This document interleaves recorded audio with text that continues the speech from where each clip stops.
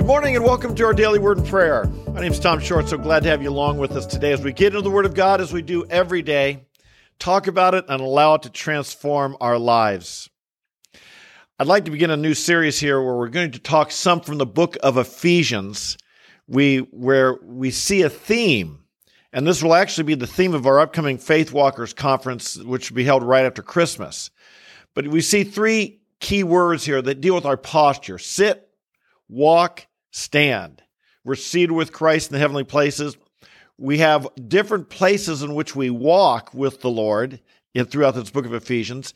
And then in the end, we stand firm in the evil day, which has to do with our spiritual armor and spiritual battle and warfare, which actually we covered here just a few weeks ago in our daily word and prayer.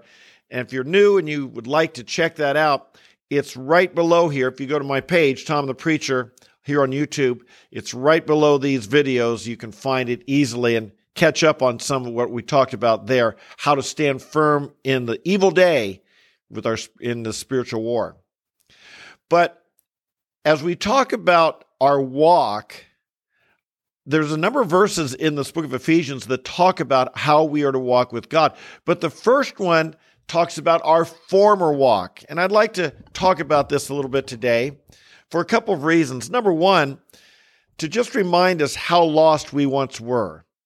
I don't know how long you've been a believer. I've been a believer now 50 years. It was 50 years ago last month that I came to Christ. And it can be easy to forget some of the confusion, the lostness, how desperate, how lost I really felt. That's a long, long time ago. I was just a teenager. And so to remind us of that. Secondly, though, to remind us of what others are experiencing. We live in a culture, in a world where it's so easy to hide our problems. We each have our own privacy. Lots of us have our own homes. You can't hear if there's arguing and shouting in the house. You can't hear it. The windows are closed, the air conditioning's on, or the heat's on, or whatever. We can live very private lives. Well, sometimes when I travel to other countries that don't have such privacy as we do here in America, you realize that other people's lives are a little bit more visible and ours can be a little bit more hidden. We can put on a mask, not just this COVID mask, but how this what a picture this was of how many people walk around with a mask on, hiding who they really are. And even though the masks are gone now, we can still hide our true feelings and true lives from other people. So what does the Bible say about this? I want to say one other thing here, and that is that personally, if you come here regularly, you know that I focus on who we are in Christ. To me, this is a huge, huge issue. A lot of people seem to blur the line between their pre-Christian life and their current Christian life, and it might be a reason that they're not walking in the victory they're supposed to have. The scripture is really clear. What we were before we were saved and what we are now that we're saved, there's a stark contrast. There's a line in the sand. When we get saved, we cross from death into life. We go from the domain of darkness to the kingdom of the beloved Son. We change kingdoms. We live a different life. We become a new creature. But I find that in a lot of Christian teaching, it seems like the line is kind of blurred. The distinction and difference between being a non-Christian and a Christian, lots of times it's just, well, do you believe Jesus died for you? And that's about all it comes down to. And the distinction, oh my goodness, it's so much deeper, so much more significant. Today, as we talk some about walking with the Lord, I'd like to begin by seeing what does the Bible say we were like formerly. What is the non-Christian? How does the Bible describe? How does God see the non-Christian? And this is what we were like, and this is indeed what our friends are like who don't know the Lord. And so let's see what it says. We're in Ephesians chapter 2. We'll start with verse 1. And you were dead.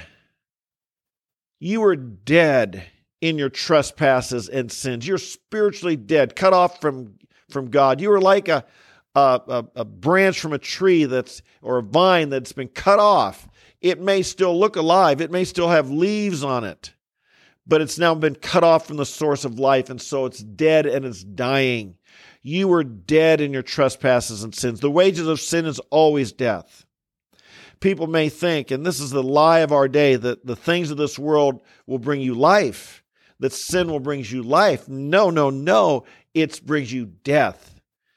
You were dead in which you formerly walked. And here's the word, as we're looking at this word walk now, and we're going to, through the next several days here in our daily word prayer, you were formerly, in which you formerly, or in the past, walked. Folks, we no longer walk the way we're going to describe. What I'm about to show you should not be the way you're living. It's your former life. It's your past life. It's when you were dead in your trespasses and sins. How did we walk? According to the course of this world. This world, and when we're speaking here of the world, we're speaking in 1 John, it says the whole world lies in the power of the evil one. We're talking here about a course or a plan, like if you travel a certain course or something is mapped out for you. There's a course that this world has for you. And we used to walk in it. We used to have its goals, its plans. It was what it had mapped out for us. But 1 John chapter 5 says the whole world lies in the power of the evil one. Now, at the time, right now, God is building his kingdom. Like I said, we are in the kingdom of God. We are still in this world, Jesus said in John 17, but we are not of the world. The world has a course mapped out for every person. But is it the right course? Well, no, look, because it's according to the prince of the power of the air. This is a term referring to the devil. He goes on to say, of the spirit that is now working in the sons of disobedience. There is as I say often on here, there's a rebellion afoot. It started in the Garden of Eden with Adam and Eve when they rejected the authority of God and God's word. The serpent came to him. Has God said you shall not eat of certain trees? And Eve made the big mistake of interacting with the serpent and having a discussion with him. And he beguiled her. He deceived her. And she made this fatal error. And she ate of the fruit, gave to her husband, and he ate as well. But this rebellion, there's a rebellion afoot. The rebellion began, and we've all joined in on it. We've all been part of the rebellion. The course of this world is in rebellion against God. This is a fundamental teaching in the Bible, and it's one that we've got to understand lest we be swept up in it, lest we be deceived as Eve was. The devil's still active. There's still a spirit of rebellion working in the sons of disobedience. And he can beguile us. He can deceive us. He can trick us. We must be on guard and be careful. So this is how we formerly walked. Now, he goes on in the next verse, verse 3, to give a greater description of what does this mean, the course of this world, the spirit of the rebellion working in the sons of disobedience. He describes it here. Among them, we too, we used to live this way, all formerly, he uses this word again, in the past, we're not living this way anymore. We lived in the lust of the flesh and of the mind, or of the flesh, indulging the desires of the flesh and of the mind, and were by nature children of wrath, even as the rest. Oh my goodness, what powerful words Paul uses here. Indulging the lust of the flesh and indulging the lust of the mind, things that we like to think about, we shouldn't think about, things we like to do that we shouldn't do. The flesh rejects God's authority. The flesh does not submit itself to God. We read in Romans chapter 8. It's not even able to do so. The mind of the flesh is hostile towards God. It exalts itself and its own reasoning above God and his authority and his truth. And this is how we lived. Formerly. Twice he tells us, formerly. Now he goes on to tell us, but God was rich in his mercy. God gave grace to us. He saved us not by our own works, not by what we've done, but he saved us according to his mercy, and he created good works that we should, here's the word, walk in them. The first time we'll see the word walk, we'll look at this tomorrow. This is found in Ephesians 2, verse 10. But today I do want to stress, this was our former way of life. Draw a line in the sand, friends. Draw a line in the sand. Say, this is what I was. That's not who I am anymore. That's not my identity. Now, I'm not saying by this that a Christian might not stumble. We walk with the Lord, but as we walk with the Lord, just like a child learning to walk, a child stumbles at times. He falls down, but he gets back up. We should as well. If we stumble, that does not mean we're destined to crawl our entire life. That means we fall and we get back up. We have left behind this life. This was our former life. I just stress it. We are no longer to be walking according to the course of this world. We're no longer to have this spirit of rebellion in us.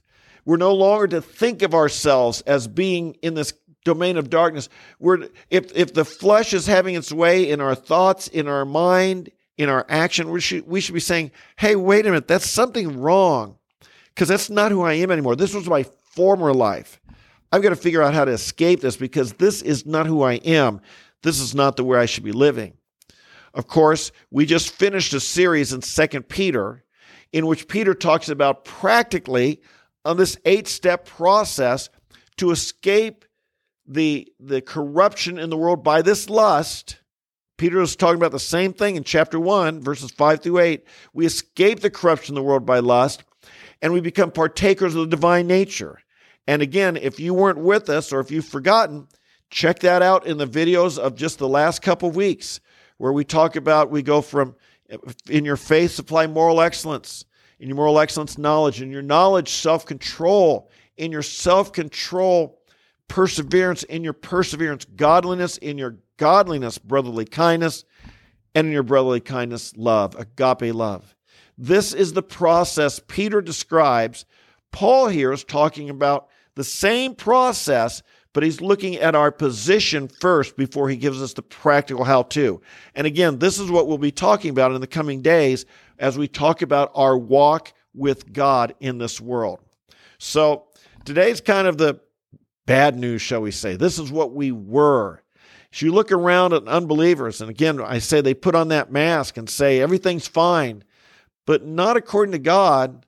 According to God, they're children of wrath, sons of disobedience, walking according to the course of this world. They're lost. They're indulging the desires of the flesh and of the mind. And this is not the way that they were created to live. This is not the way life is to be. This is not the right way. This is how we formerly lived. So we will be, over these next few days, we're going to be talking again, practical tips. What does the Bible say about how this can be our former life? And indeed, I want to encourage you, this should be your former life. And if it's still describing your current life, then one of two things.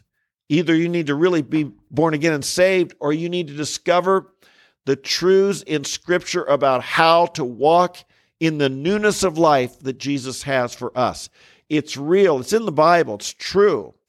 We've got to believe it and walk in it. Okay? Father in heaven, we thank you that you rescued us from this dire, dire position we've just seen. We confess that we were walking according to the course of this world that the world had mapped out, that an evil one, the enemy of our soul, had mapped out a plan for us, and we were walking down that road.